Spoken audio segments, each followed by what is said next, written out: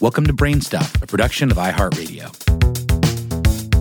Hey, BrainStuff, Lauren Vogelbaum here with another classic BrainStuff episode. In this one, we dig into the strange and fascinating machines drawn by Rube Goldberg and how he came to be a household name. Hey, BrainStuff, Lauren Vogelbaum here.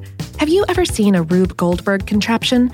They're gizmos that perform a simple task in a ridiculously complicated manner. For example, want to know how to get rid of a mouse? Simple. There's a mouse trap that lures the mouse with a painting of a piece of cheese. It causes the mouse to step on a hot stove, jump to an escalator, fall on a boxing glove, and get knocked into a rocket that sends him to the moon. What could be easier? The Mousetrap was one of many cartoons by Rube Goldberg, a rock star cartoonist of the early 1900s, according to Rennie Pritikin, chief curator at the Contemporary Jewish Museum in San Francisco.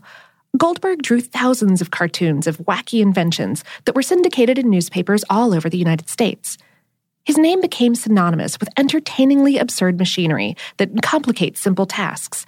In 1931, the Merriam-Webster Dictionary included the term Rube Goldberg, making Goldberg the only person whose name is listed as an adjective in the dictionary, according to Smithsonian.com.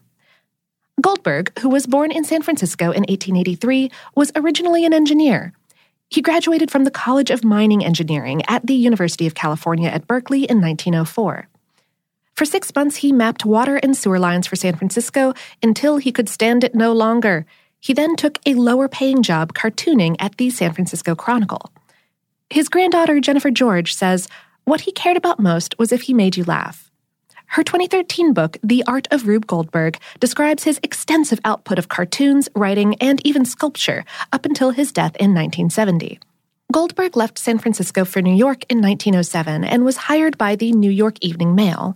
One of his early cartoons for the newspaper showed an injured man who had fallen from a 50-story building and a woman asking, "Are you hurt?" The man replies, "No, I am taking my beauty sleep." It was a hit, and over the next 2 years, he drew 449 more in the Foolish Questions series. Readers loved sending in suggestions. He also created a series called I'm the Guy. It featured statements such as, "I'm the guy who put hobo in Hoboken," and "I'm the guy who put sand in the sandwich," starting a national fad. Goldberg's invention drawings began in 1912 and made him into a household name, according to an exhibit at the Contemporary Jewish Museum in San Francisco. The first was the simple mosquito exterminator. Here's what's going on. A mosquito looking to bite a sleeping man enters a window, A, walks along a board, baited by small pieces of steak, but then falls unconscious because of chloroform fumes from a sponge, B, and falls onto a spring-loaded platform, C.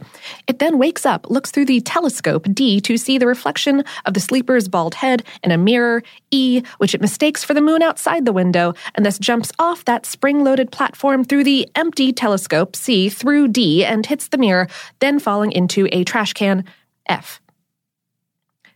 For the next 20 years, Goldberg provided a new cartoon invention about every 2 weeks. He continued on a less frequent basis until 1964.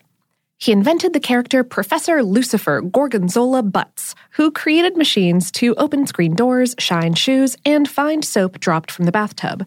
According to The Art of Rube Goldberg, this character was inspired by 2 professors that Goldberg found particularly boring at the College of Mining Engineering, Samuel B. Christie, who lectured at length on time and motion efficiency, and Frederick Slate, who once showed students the Baradic, a convoluted machine meant to measure the weight of the Earth. Adam Gopnik wrote in his introduction to the book that the invention cartoons mocked the elaborate world of machinery by mocking the larger idea of efficiency. Gopnik wrote that Goldberg had a poetic intuition common to all great cartoonists. Goldberg was an early voice questioning the use to which technology is put and the benefits of supposed labor-saving devices. Instead of simplifying life, they complicate it, Pritikin says. The theme is pertinent today because in the rush to create and sell new technology, Pritikin said, we are ignoring a public conversation. Is this good for us or not? In 1938, Goldberg started drawing political cartoons. In them, he began to comment on the rise of fascism. Pritikin said he got a lot of criticism for it, including threats to himself and his family. Among his famous political cartoons was a scene in a Middle Eastern desert. 2 figures trudge along 2 parallel paths that never meet. One figure is labeled Arab and the other Jew. A 1947 cartoon shows a small house balanced on an enormous nuclear missile balanced on a precipice. The title is Peace Today. This cartoon won a Pulitzer Prize. Pritikin said he had a huge impact on his time culturally. Cartoonists were immensely popular. They were really cultural heroes. And Rube Goldberg devices live on today in the Rube Goldberg Machine Contest, which pits school kids against each other in an effort to design and build wacky machinery. You can Google some of their efforts and check them out on YouTube.